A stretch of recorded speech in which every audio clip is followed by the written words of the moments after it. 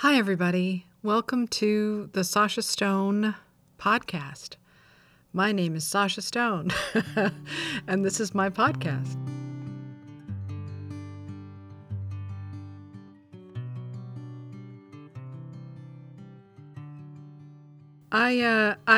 I'm doing this podcast for a couple of different reasons. One, because I can do it because I have the time and the equipment, and two, because I think it's just always better to hear a human voice, and I would like people to hear my human voice to kind of get a better idea of where I'm coming from. I don't know if anybody is interested in listening to this at all, but I feel like I want to lay it down. I mainly want to do this because I think that I, would like to leave something of myself that, it should probably be a book. But since I don't have time to write a book and I have a lot of things to say, I'm putting it in a podcast, which I hope that you will enjoy and find enlightening. The idea is that today, anyway, is going to be just me talking about stuff. I'm going to start with, what's been happening with me over the last few months. And then I'm going to move into the Oscars. I want to talk about the Oscars. I want to talk about what's going on with the Oscars and why they've become so alienating to so many people in this country, and even to people who are just film fans, and what that's about and what their future might hold and what might need to change. And then the third thing is I'm just going to ask you, what have you been doing to get through this pandemic? I know it's been really hard, and I wanted to tell you the things that I've been doing, some of which have helped me a lot. And hopefully I'm going to be able to do a thing called The Drop, which is a podcast I wanted to do but have never really gotten around to doing, which is that if you sign up for The Drop, you get something unexpected every week. You don't know what it's going to be. It could be a short story, it could be a poem, it could be like a radio theater kind of thing.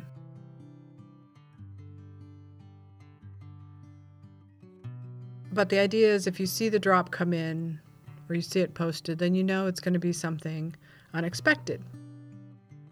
And the rest of the time will just be me talking about stuff, which may or may not be interesting. I don't know. We'll see.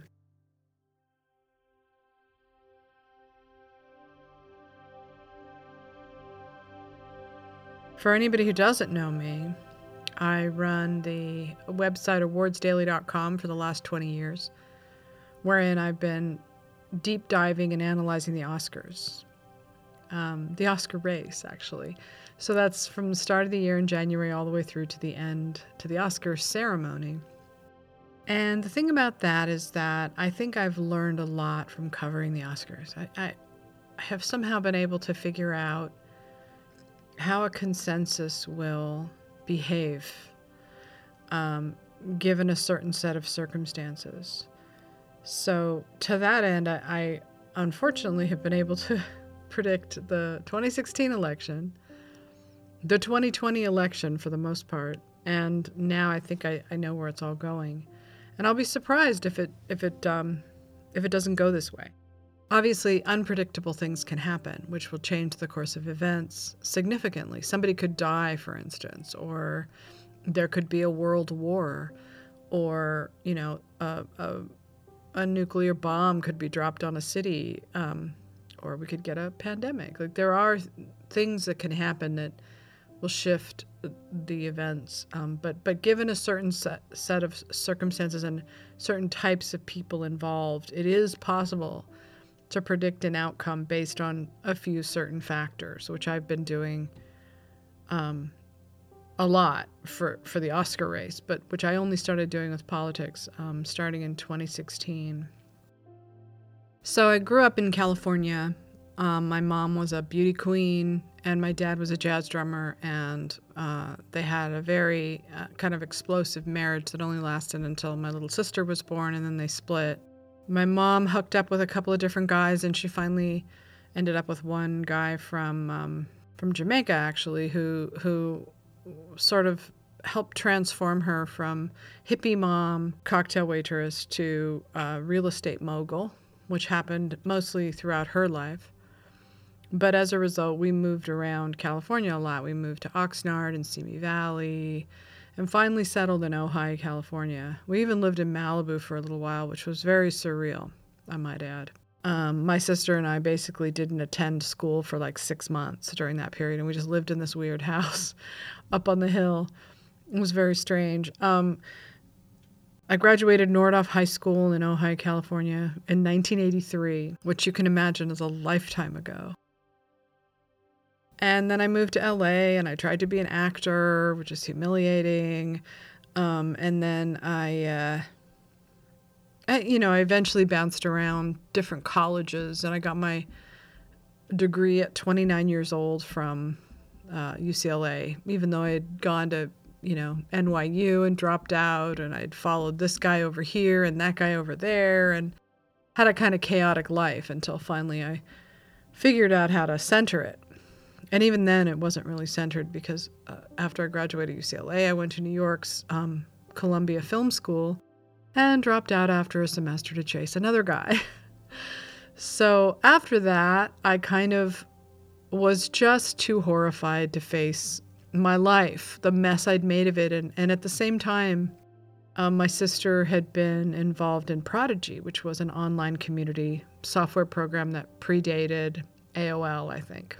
So she told me to get online. She'd met her boyfriend that way, and now they were getting married. They're still married. And so I did. I hooked up my modem to AOL, and I heard those 3 words, "You've got mail." And I swear that's when I became an internet addict. It was just that. It was the dopamine hit from hearing "You've got mail," I think, that hooked me to the internet for life. And I really have spent half my life online. I'm not blaming AOL. I'm just saying that I think that humans are unprepared. We're unprepared for the kind of impact that the internet has had on us in terms of brain drugs, in terms of our narcissism, in terms of isolating and alienating, and in terms of the hive minds that we built up, the tribalism, the misinformation, the disinformation, all of it. Casual cruelty, dehumanization. The internet has been great in a lot of ways and terrible in a lot of ways. But I think it's here to stay, and I think we have to figure out how to navigate it. And I think if I have any purpose in life, which I don't know that I do, other than raising my daughter whom I adore and is my greatest achievement, it's to help people to understand the internet and its impact on humanity. And I think I'm qualified to do that, being that I got online in 1994, and I've been living my life online since then. That means I got a career, every relationship I've ever had, all of my business, everything I learn, everything I do is online almost. Very few real life stuff happening around it. So I think I'm in a unique position to help people see the bigger picture, and to stand up and say something when I see something is really wrong, as I do right now. So that's what I really wanted to start out with saying, is that a lot of people who follow me on social media and were friends, with me on Facebook and Twitter, you've noticed, no doubt, a change in the way that I am posting information, the way that I'm talking, the way that I'm thinking. So to explain that, I have to really start at the beginning, and this will lead me into what I want to talk about with politics.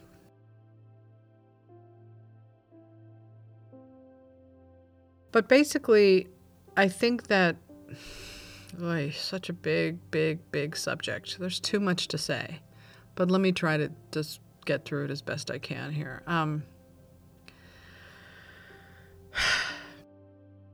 All right, so I think that there have been 2 presidents in the era of social media, Barack Obama in 2008 and Donald Trump in 2016.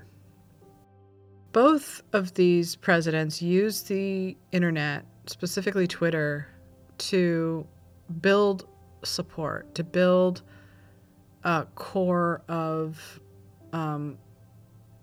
kind of worshipers, I guess you could say, like in a sort of a religious movement. Both of them did. Obama sort of invented the idea of campaigning through social media, and he grew a lot of his support that way. And Trump did as well. But the difference between them is that they've had this ongoing rivalry, Obama and Trump.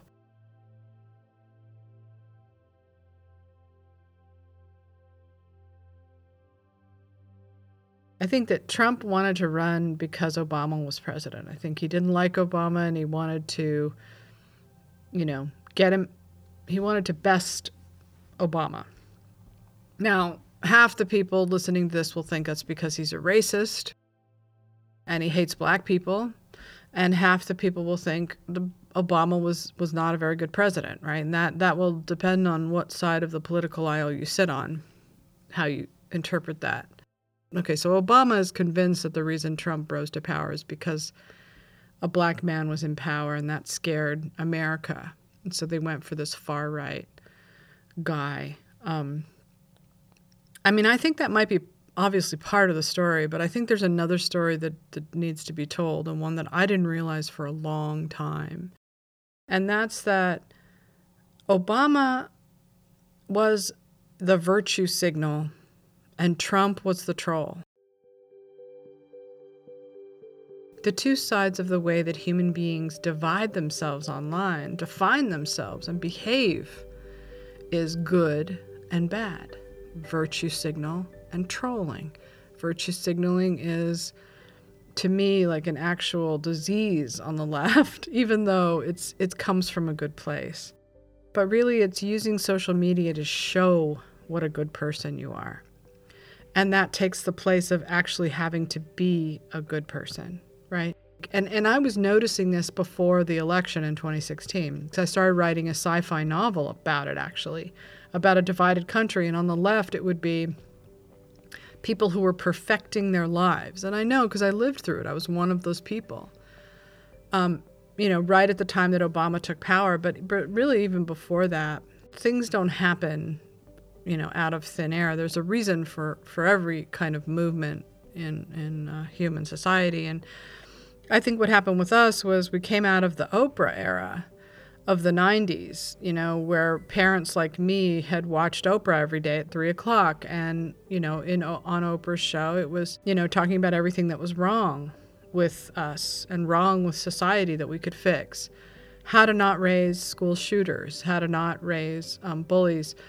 Focused a lot on abuse and abuse victims, and we all went into therapy, and we were all talking about our childhoods, and we were trying to be better than our parents were, because our parents were all, scattered hippies who were narcissists and didn't raise us very well. So we wanted to correct that. So I think coming out of the Oprah era was this idea of we can be more, organic. We can be better eaters. We can have high self-esteem. We can raise perfect children. We can make the world a better place. It all came from that. And then Obama sort of was the leader of that movement. And he was an honorable, decent, intelligent, highly charismatic leader. But, when he took power, that's really when a lot of the stuff on social media started to really evolve in the direction of social justice, right? So it was on Tumblr, my daughter pointed out to me right around 2013, there was a website called Your Fave is Problematic. And it was listing all the things that were wrong with celebrities who did like cultural appropriation. And so very quickly, this kind of social justice, this virtue signaling that Obama had inspired in, whole generations who were coming of age online, who were internet natives, really, that didn't really remember life before the internet or cell phones or anything like that. These generations are growing up in a time when they have their real selves and they have the selves that they project to the outside world. So a virtue signal is projecting that self in a good way. Like taking a picture of yourself recycling, or, Black Lives Matter on your Instagram. Or I follow this one YouTuber who really is just personifies this whole ideology. She's zero waste. She's a vegetarian, but she's not too crazy about it. Like she answers all the complaints ahead of time so that people don't bitch her out in the comments, you know. But what does it do really? Does it inspire people to, you know, work hard? I mean, she feeds the homeless, and, you know, that's good. And certainly other people would do that and you know, then take pictures of themselves doing it and then virtue signal that. But, you know, there's a dark side to it, which is the dark side is the punitive aspect, that your fave is problematic, the punishing of other people. Cancel culture came out of this. And it just seemed to rise with, you know, anger and resentment that people aren't good and people aren't perfect, you know, and we're going to make them good and we're going to make them perfect as we build our utopia.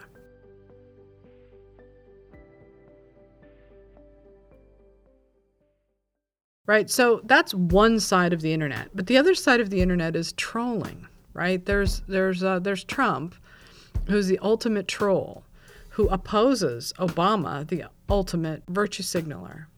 And the fact that people think Trump is a racist and that Obama's black and that there's that dynamic happening only really intensifies that, because a lot of trolls like to act like racists online because they know it bugs people and because it's verboten. And trolls like to say and do things that aren't allowed, that are verboten, and they poke at the boundaries, you know. And they do it anonymously for the most part. Everybody who's been online knows that trolls have been around forever. The only difference is they didn't really have much of a platform until they started developing, you know, places where they could congregate, like 4chan or YouTube or Reddit or Twitter, you know. This was a stark divide between these guys who hated, quote unquote, SJWs, social justice warriors. They were generally male, but not all, but most probably most white, but not all. But this anger and resentment was growing over here on this side. And then over on this side, there was continuing, we're so good, we're so utopian, we're good Puritans, and we're going to continue to purge our village to keep it pure and righteous. You know? So I always see Obama and Trump as representing these two different ideologies as sort of a part of human evolution as we've evolved online. Like, I don't think the effect of cancel culture would exist without the internet. And I don't think the effect of Trump would exist without the internet, certainly not without Twitter. So I think that you have to sort of balance these two ideas, the troll and the virtue signaler. You have to start thinking about that in terms of where do you sit in that? Are you a virtue signaler? Are you a troll? Are you a little bit of both? You know, because what I started to notice with my friends and why I had to leave Facebook, I've been off Facebook for quite some time now. I think since August. So that's a long time to have taken I used to just deactivate Facebook and then I would, you know, wait a little while and then I'd go back, you know, and engage again. But what finally drove me away from Facebook was when certain events started to happen, and I found that I could not talk to my friends about it because they wanted me to stay in this ideological bubble that I thought we were in. And I'll explain that a little bit further to say that in 2016, I was part of the movement to support and elect Hillary Clinton, right? And what I mean by that is I was very prominent online. I wrote a lot about it on Twitter and on Facebook and on Medium. I was a blue check on Twitter. I was one of those people, right? So I was very much in the Hillary tribe, and quite prominent, actually, as it turned out. I became friends with some other people on the Clinton campaign. They were reading my stuff. And a lot of my Facebook followers came out of that. Right, I wouldn't have half as many. I'd have like people who like the Oscars. It's not that many. But the Hillary people, like I got like 3,000 Facebook followers out of that, which I know is small potatoes, but that's how you measure success online. And on Twitter, same thing. I was involved in this group, and it felt good to be part of a tribe. We'd be warring with Bernie Sanders supporters all day, and I would spend every single day doing this. My mom would always say to me, like, are you sure this is how you want to spend your time? Like, what about your actual career? And it didn't occur to me I was just like passionately involved in this crusade. But of course, it wasn't earning me a dollar. If anything, it was only helping Twitter and Facebook drive their content up. I mean, of course, being on social media can help you. It can help you by raising your profile. It can help you by connecting you with like-minded people, and all that is really good. As a website owner, I can't not use Twitter because I have to post my links at the very least, and you have to maintain a presence. It's awful, but that's just really the bottom line. So what happened to me was that I had sort of a break with my tribe when, and by the way, the reason that I was so heavily involved in this was because I was writing that sci-fi book, and it takes place 100 years in the future. So I was doing all this research to try to figure out what's going to happen in 100 years. And I hadn't been that politically involved before. But when I started to see what the predictions were for climate change, I started to get, like the scientists I was reading, very alarmed. And in 2016, I thought, we have to get a Democrat in.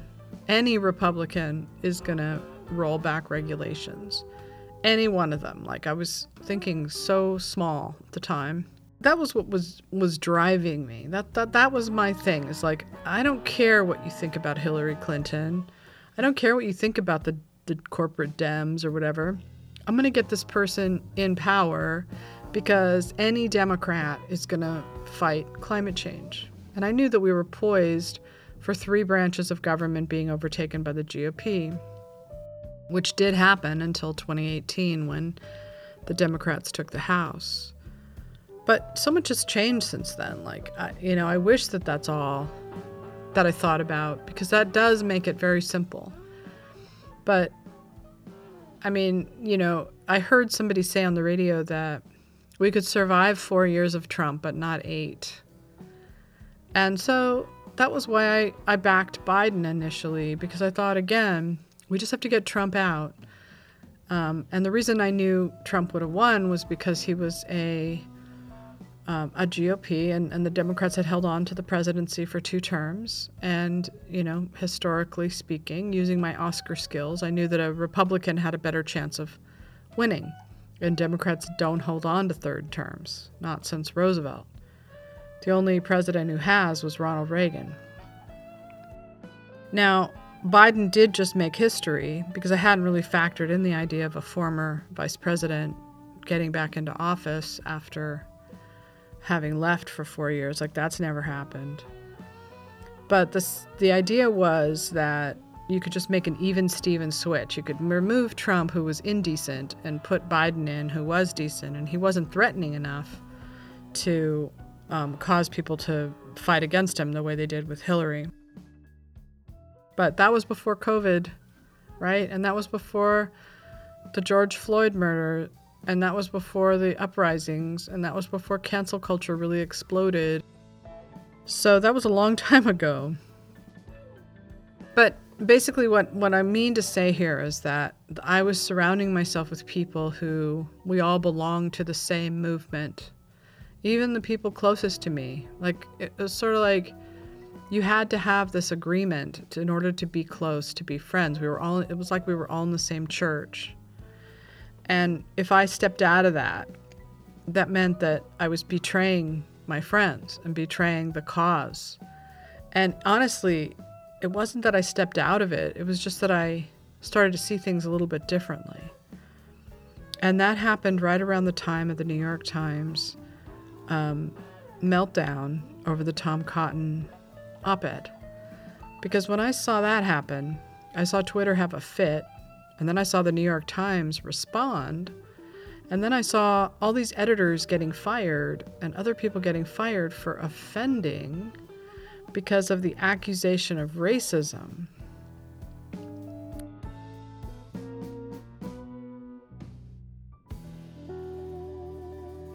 So that made me start to see things a little bit differently, just that.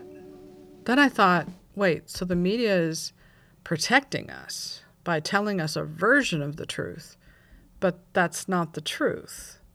The truth is that the protests were violent and they were scary and they did scare Americans and nobody knew what was going to happen that night and there were curfews announced and worst of all, like all of a sudden it was like there was no COVID.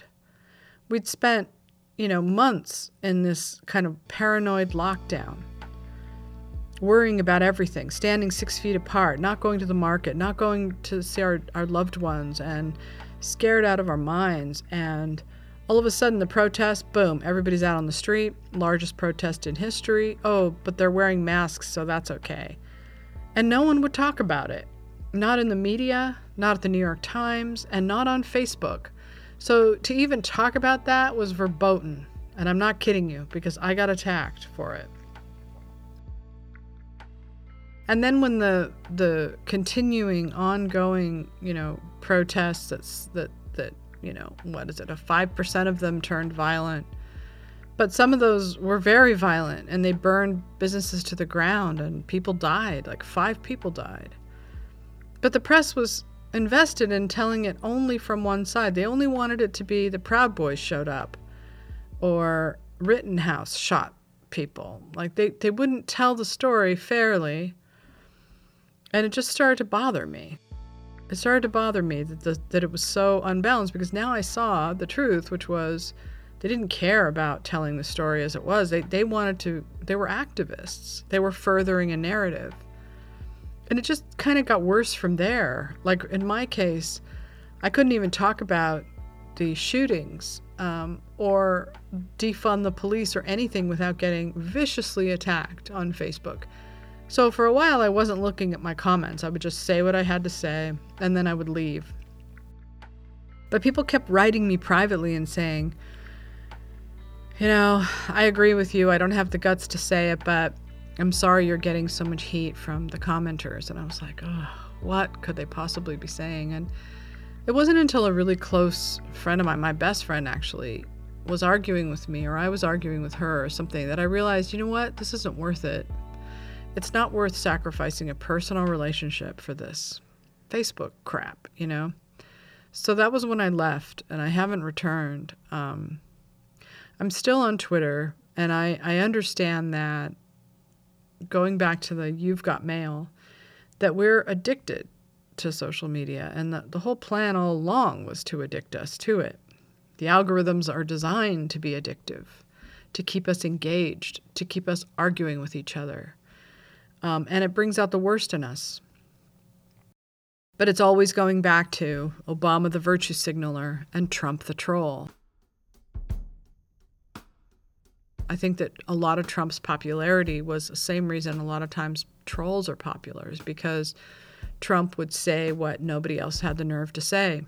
As the left became more and more utopia-driven and more insular and policed everything people said, and were offended by everything people said and wore and did. And, and here's Trump on the other side saying, I'm going to do whatever I want. I'm going to say whatever I want. I'm going to eat whatever I want. And there's nothing you can do about it. Just try to cancel me. Just try.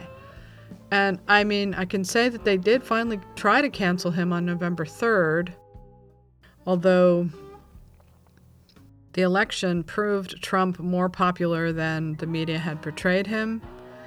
They showed that the left was hated. The Republicans ran, I think, in 27 House seats and won all of them. Biden won, but really he only won because the media did such a good job convincing people that Trump was threatening democracy and that they had to get their ballots in early. And so they banked a lot of ballots early before Trump had a chance to build up his momentum, which he did in the final few weeks of his campaign. The fact that he got 73 million votes is insane. And, for me, like, I was so horrified at seeing that I was being lied to and gaslighted by the media that I pulled myself out of that bubble. And I started to listen to other people, read other people, and in so doing, I found that there are actually a lot of people just like me who had the same sort of thing happen to them, where they started to see the left as losing its mind, and they started to find, different voices that would talk to them in a truthful way. And so, unfortunately, a lot of these people are on the right. Not all, but a lot of them. A lot of the ones on the left are virulently anti-Trump. And so as we got closer to the election, when the left was really going insane, they wouldn't talk about it. They wouldn't report on it. They just kept it all focused hard on Trump. So I found I couldn't really listen to them anymore either. So I had no choice but to go and listen to people on the right, like Ben Shapiro and Dave Rubin, anybody who would, kind of address what is actually happening in the world that I see, which is that the left is losing its mind. And no matter how many times I said that to people, they just kept saying, oh, well, Biden's not woke. It's like, what are you talking about? Biden's not going to be able to hold back the tide. He's basically like Spawn, George Spawn at Spawn Ranch. He's going to have no control over what the Democrats decide to do. He knows that. So, this isn't leadership, what we're seeing in the Democratic Party right now. This is a stopgap measure to hold back the way America is shifting, which is it's shifting right. And I've been saying this for a long time. I said it on Facebook, and I've said it on Twitter, and no one likes to hear it, but it's true. The Democrats have painted themselves into a corner, and they lost, all these House seats. They're going to hold on to that because AOC has 10 million Twitter followers and is incredibly popular, and no one wants to be called out on Twitter. So what hasn't been addressed, what can't be addressed, what can't be dealt with is Obama the virtue signal and all of the cancel culture utopia building that came in the wake of his presidency, not caused by him, by the way. He's not a fan of cancel culture. But the utopia that rose in the wake of Obama, it caused this kind of strange, puritanical bubble where people can't talk about the truth. Any journalist will be dragged into the public square and humiliated if they step out of line. They could lose their jobs. CNN, NPR, New York Times, they all have to be part of this bubble because they draw their feedback from Twitter. So if they get a lot of that's how they measure their success, is how many times it was shared. So obviously, you get rewarded if you share things people want to read. So, if the New York Times had a fit because of Tom Cotton's essay, you can imagine what the pressure is like on all those reporters to sort of meet an ideology and perpetuate a narrative that may or may not be true. So I vowed that I'm not going to be in the bubble anymore, and I'm going to start talking, frankly and honestly, and I'm going to try to not be afraid and not self-censor. And, I'm going to humanize Trump supporters.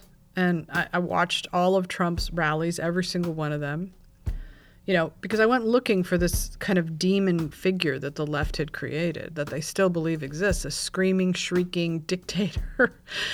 And, that's not what Trump is. Once you kind of scrape off that top layer and you start watching him and listening to him, he's just a TV star. He's a comedian. He's a stand-up comedian. He just gets in front of them, does his bit for an hour and a half. They love it. They applaud. They chant, lock him up, lock her up, lock her up. He definitely stokes, the anger of the white working class by bringing up Ilhan Omar, which he did, a lot. But it wasn't just her. He went after everybody, and they hated everybody who stood in Trump's way.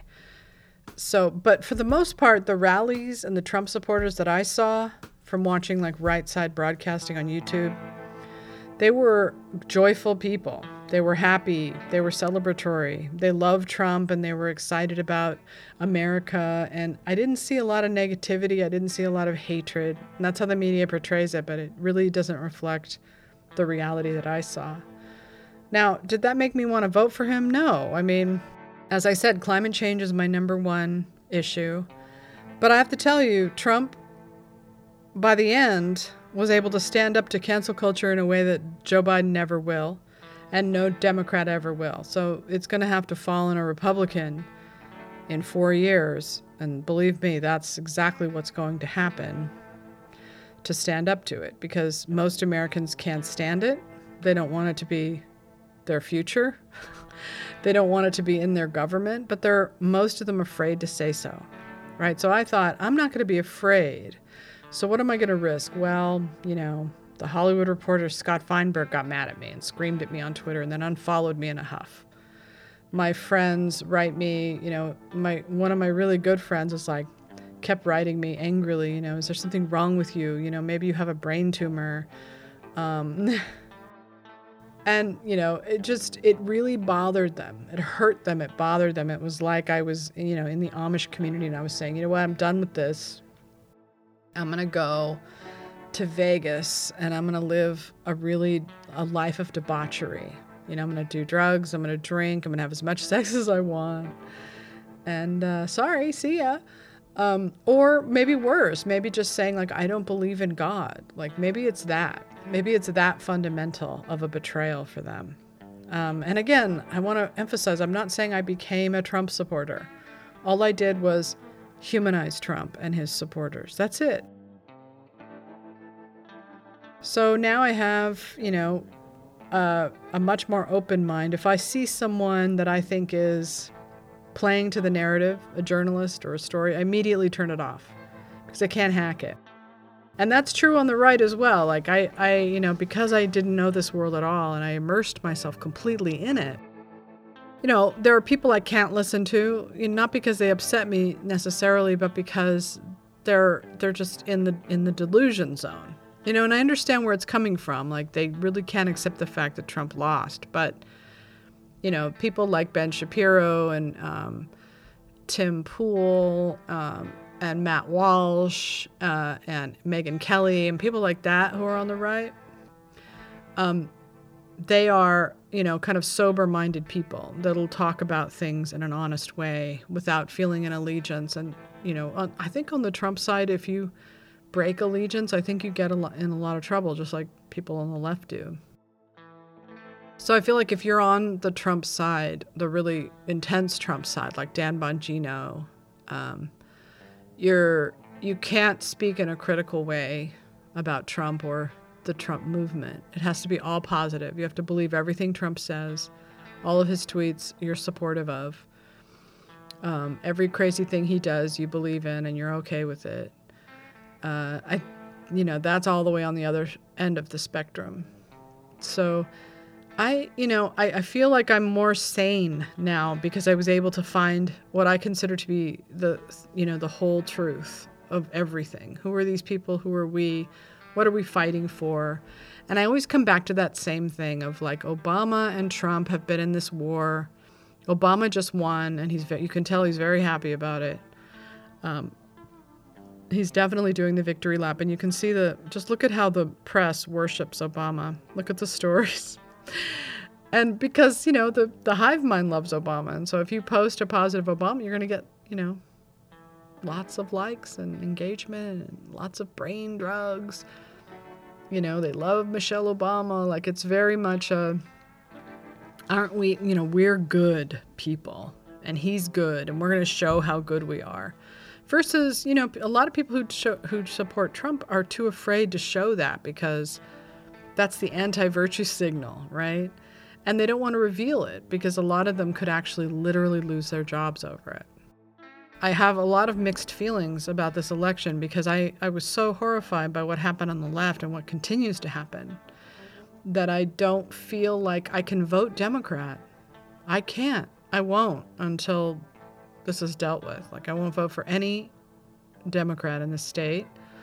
I won't vote for any Democrat nationally until they figure this out. I just found out the Burbank School District, where I live, is banning To Kill a Mockingbird and Grapes of Wrath and of Mice and Men, I think. And so they're doing it because obviously there's got to be like the N-word, right? Maybe one of them Doesn't Of Mice and Men have a rape in it? That could be that.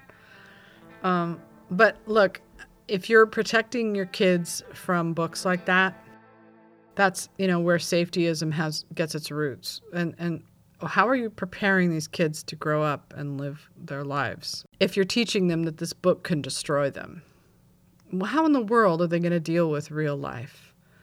Now, I feel like you're raising hothouse flowers that can't survive in the outside world. They can only survive in a very micromanaged,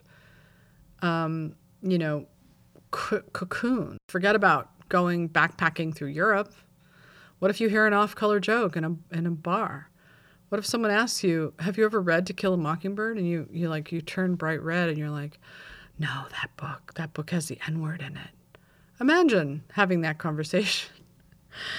I mean, it's insane, right? I don't know how you justify that and still kind of survive and have a thriving artistic community. So, and that brings us to part 2.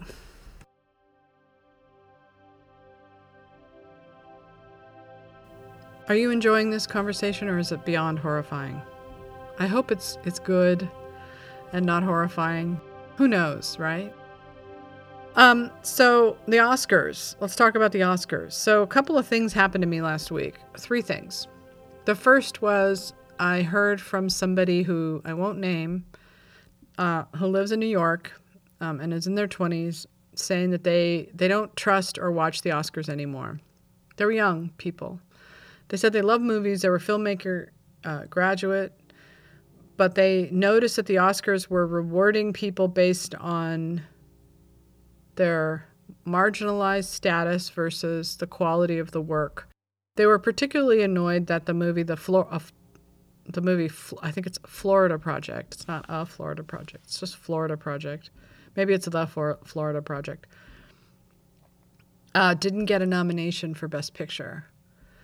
And because it was directed by a white guy, right? So that was the first thing I heard. And then the second thing was I was corresponding with somebody on Twitter in the DMs, and they said the same thing. They said, I've watched the Oscars my whole life, but right around, 2008, 2008, right? The virtue signal came to office. And things really changed. They changed in the Oscar race too. Like that really put white people on notice because Obama was the president. And more than that, he was the leader of a movement. And suddenly the greatest sin became discrimination or racism because it was against our beloved president, right? That's sort of how we saw it, I think. And that's why we all felt collective shame, right? About how the Oscars have been so white all these years. And I know I did. Readers of my site know that I was advocating for inclusion starting in 2001 with Halle Berry. And I actually, funnily enough, lost a lot of readers for that. People stopped reading my site because it became too much of an activist advocacy site.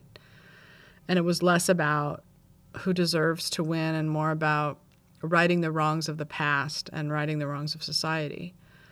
Well, so I think that, it's a good discussion to have, and I think it's important to acknowledge that. But I also think that we've gone past that point now because now the Oscars have been mandated to be inclusive. Mandated, right? Not just, and anybody can talk their way around this as I have done because, believe me, this isn't something anybody wants to get caught criticizing. Not in our community, but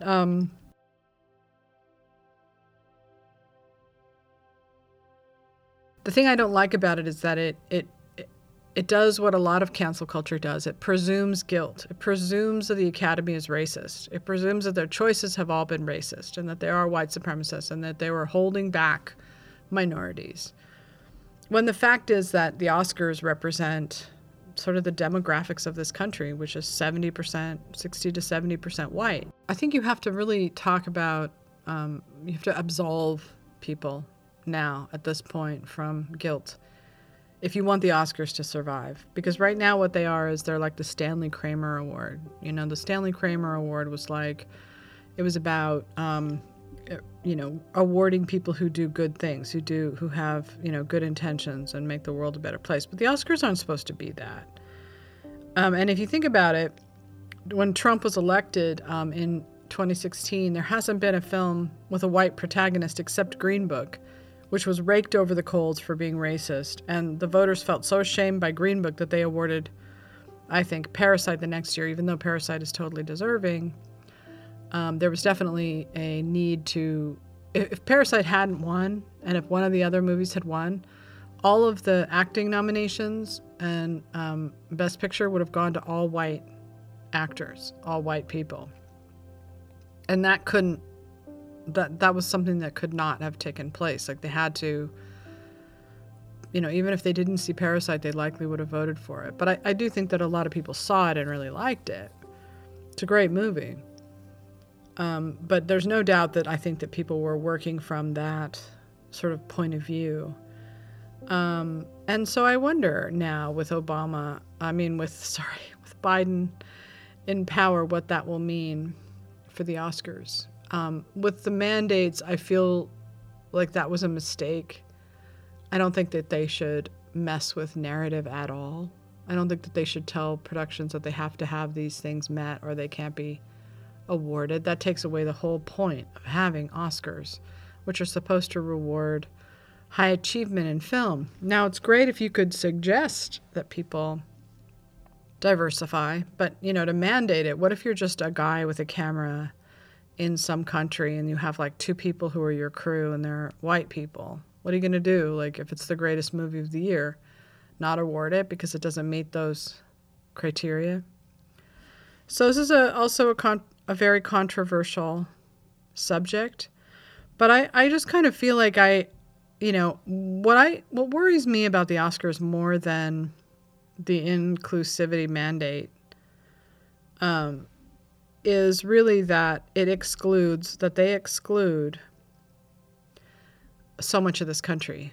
And I wouldn't have known that or even thought about it if I didn't spend time on the right, as I've been doing now, and, meeting a lot of people that I think it's an untapped resource of people that could be buying tickets to movies, that could be watching these movies. And it, the intolerance is coming from the left, not the right. They don't have intolerance against, as far as I can tell, the only intolerance they have is the fact that the left is so intolerant of them and their views, and condescending and sanctimonious. And I just think that at this point the Oscars might have bottlenecked, because it wasn't even just that they're left and right anymore. It's like there isn't even any question. Like when I first started, there was always the argument of, should the Oscars be political? Should people talk about politics? And nobody liked that, right? That was considered negative. Now it's like if you don't talk about politics, you'll get criticized. Anyway, I think it's unhealthy, personally, for art and for this country and for the Oscars to have it be so divided.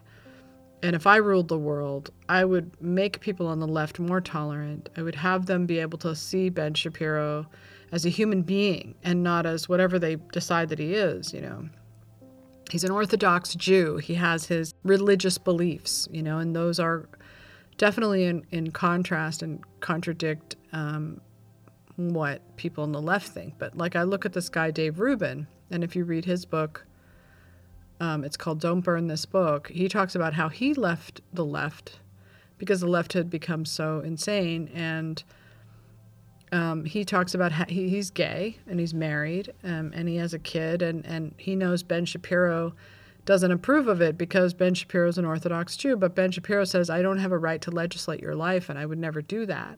And they can still be friends, right? Don't you want to live in a world like that?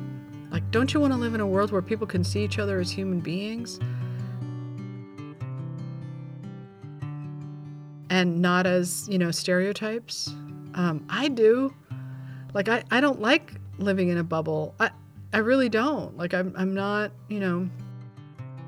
I like people who see other people with respect, see them as human beings, respect their choices. And honestly, what I saw reflected on the right in the Trump rallies was closer to that than what was reflected on the left, which is we want unity, we're all about peace and love. But no, really, you're not. Because the dark side of virtue signaling, the dark side of what the left had become, was this unfiltered, nonstop, passionate hatred toward Trump.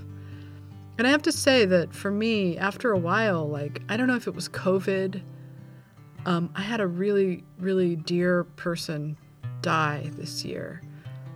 He was my ex-boyfriend. I went with him for about 4 years. It was not a very good relationship, it's true. I mean, I was like his Sunday night girl, and I never had him as a real boyfriend. And he would never commit to me, because he said he couldn't be monogamous. But, you know, we developed this great friendship, and he was a extraordinary human being, and he's irreplaceable. But he was too addicted to drugs, and he couldn't stop. And I guess I didn't know that he was doing heroin, but he told me that he had been a heroin addict, but that he couldn't do it anymore because his body wouldn't get high off of it, that he had worn something out, or, he told me that, and I believed him. But then his friend told me, that he died, and for me it was such a huge loss, because he was one person, maybe the only person that I knew that I could talk to about stuff like this that I'm talking to you about right now, this stuff that I know people would flip out about on Twitter and do all the time. And he just had an open mind and an open heart, and he didn't hate people. And, I couldn't watch after a while all this hatred on my feeds every day.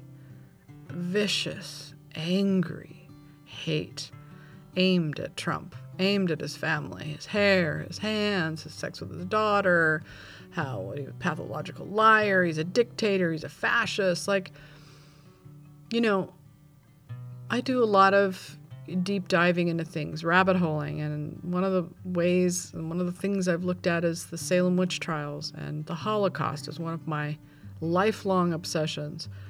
And I can tell you that, fascism isn't what Trump was doing, because fascism requires uniformity and conformity of beliefs.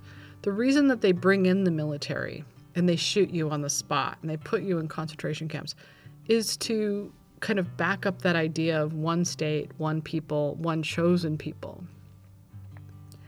And that isn't what Trump was representing. If anything, the fascist stuff is all happening on the left.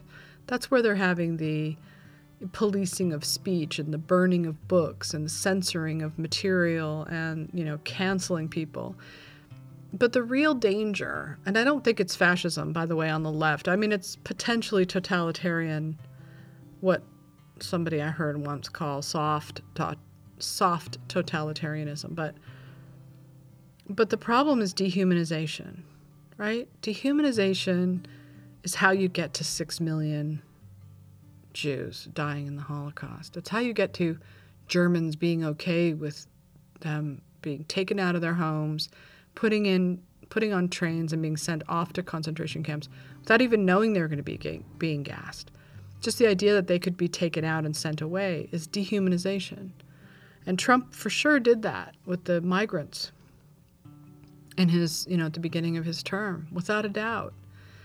And I thought it was wrong then, but I also think it's wrong to see so much dehumanization coming from the left, where it got so bad that I think that they could have murdered Trump and they would have cheered. And then that's why you see on the streets the battles and the fighting and the beating up of Trump supporters. That is also dehumanization, because they get their justification from the media and from social media that these people are not human. They're not worthy of your respect, or even of their own safety, because they don't deserve it. It's just not my thing at all. So part of leaving Facebook was just to get away from that. Like, I couldn't watch it anymore. Even now, I can't really watch it. They can't let go of Trump, even though he's lost. They just can't let go. It is a pathological hatred. They just hated him. They hated him, and they still hate him for, whatever it is that they hate him for. I mean, I don't have passionate hatred toward Trump. I used to. But you can't get to passionate hatred unless you're sort of involved, heavily in a movement that you believe in that he's threatening. And since I don't belong to any movement anymore, I don't see that as much. I also have watched the left call everybody a racist, including me, repeatedly. And other people that I respect and admire being called racists constantly, getting fired for being thought of as racist. And, after a while, it's just like, well, why should I believe this accusation? So I guess if you think Trump is a racist and you think that justifies your anger and your hatred, then that's fine. That's what you think and that's what you believe. And I would never dissuade you of that notion. In fact, I don't want to dissuade you of any notion. I really just want to be able to communicate with people, from all different backgrounds and ideologies. And I don't want to belong to any church that tells me who I can and can't talk to. So in terms of the Oscars, if it was me, I would think bigger. I would start making movies that conservatives would like, not just movies that people on the left approve of. I would not make movies nonstop activism, nonstop, this is our utopia. This is what our life should be like. It's boring, frankly. Movies, that kind of poke the beast, that challenge the norm, that upend expectations, that make you think about stuff. Like, that's why we have movies, right? If you need a belief system and you need to have it, instilled in you and your children, then go to church. Find a church or make your own church. But art has to be, and actually journalism, quite frankly, should be outside the realm of that. It shouldn't be activist. Because, what are you talking about? You're talking about art that could only have been dedicated to Jesus Christ for hundreds of years, right? Beautiful art, but, is that provocative? Is that meaningful? I guess to some people it is. All right, so that's the first podcast. I hope you enjoyed it. It was just a little, oh no. Okay, so part 3. Now I just want to stop the heavy talk and talk about how you're doing during this pandemic. I have had a pretty hard time because of what I've just talked to you about, this kind of tribal affiliation and pulling out of it and having people be really angry at me still, by the way. But I do feel like I'm doing the right thing in poking the beast. I have to feel like I'm doing the right thing because the alternative is conformity. The alternative is going along with it. And I'm just not built that way. So I'm not doing it. It started to feel very cult-like to me. And leaving Facebook felt like leaving a cult. So speaking of cults, there are 2 really good shows on that you should watch, and they're both about the Nexium cult, which is so strange. But, I do have to admit that I do have a sort of a fascination with cults and why people join them. But this one is on Stars, and it's called Seduced, and that's about India Oxenberg, who's one of the cult members. I have to say, probably the most interesting story is hers. And then there's The Vow on HBO Max, and that is a longer series involving many more people, and is probably better produced. But I would recommend both of them. And just to sort of distract you from what's going on right now, I would unplug from politics. It's going to work out. However, Trump is lost, and Biden's winning. But I don't think it's anything you need to worry about. It's not the end of the democracy. It's not crystal knocked. You can be assured that Trump is just saving his reputation for when he leaves. He knows he's lost this race. He's fighting at the last minute, because this isn't a guy who is going to ever walk away easily from this. There's just no way. He had to make a big show before he left. So, but Biden will, for better or worse, be our president. I wish he would stand up to cancel culture, but I don't think that's happening. And I just don't think he has in him a desire to fight that. He's got enough to worry about. So forget about that. Like, that's not going to go away, cancel culture, until the Republicans take over and just, at the very least, make sure it doesn't get into government. But, what I've also been doing, and this has actually helped me more than probably anything else, which is that I don't watch the news at all. I mean, for a while there, I was watching Fox because I really did want to get that alternative point of view, but I certainly will never, ever watch CNN or MSNBC ever again in my life. Probably. Unless they dramatically change. But no, I don't have any desire to look at that. It's just propaganda. But not that Fox isn't. It's just that it's the other side of it, so at least you're getting kind of a balanced view. But I go on YouTube and I look at these ASMR videos. And ASMR is a kind of a sensory response. It stands for like automatic sensory response, something like that. But I don't know if you ever felt this, but I have always felt it as a kid, when someone would touch my hair, or play with my hair, or touch my back, or comb or brush my hair.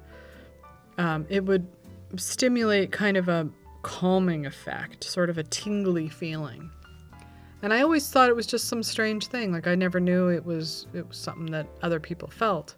But apparently it is. And some people feel it apparently, and some people don't.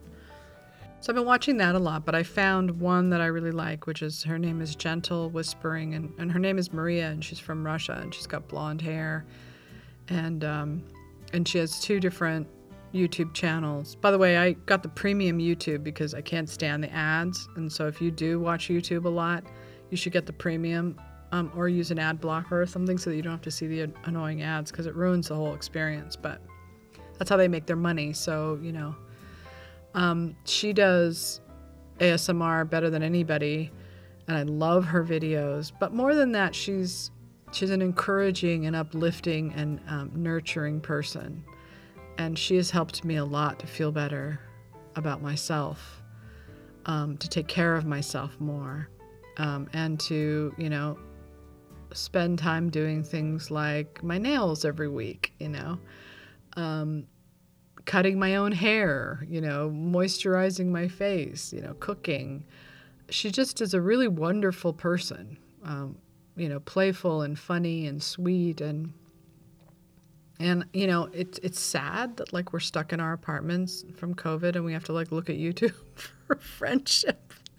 But that's the way it is. So I watch these ASMR videos, and I watch a lot of YouTube, actually, more than probably I do anything else, because YouTube is, it's free from the madness of, for the most part, of social media. And I like that people speak directly to you. And, I like that there are a lot of different people trying to offer you a lot of different things to improve your life, whether it's cooking or diet or exercise or, custom building a van to travel around the world with, how to make the perfect cup of tea I saw the other day from some English guy. How to make the perfect cup of tea is that you have to let the water boil completely and pour it over and let it steep for 3 minutes. Seems pretty logical, but and obvious, but I liked that he went and took the time to show that. So, YouTube is potentially a life changer for me. It really is. I was never really into it before COVID, but suddenly it's become something that I really do appreciate. So, welcome to the podcast, and we'll see what happens. And thank you for listening. You can find this link on sashastone.com, which is where I'll be storing it, and there'll be a link to iTunes as well. And whatever you're doing, I hope that you are having a wonderful day and that you aren't getting too stressed out. Thank you for listening.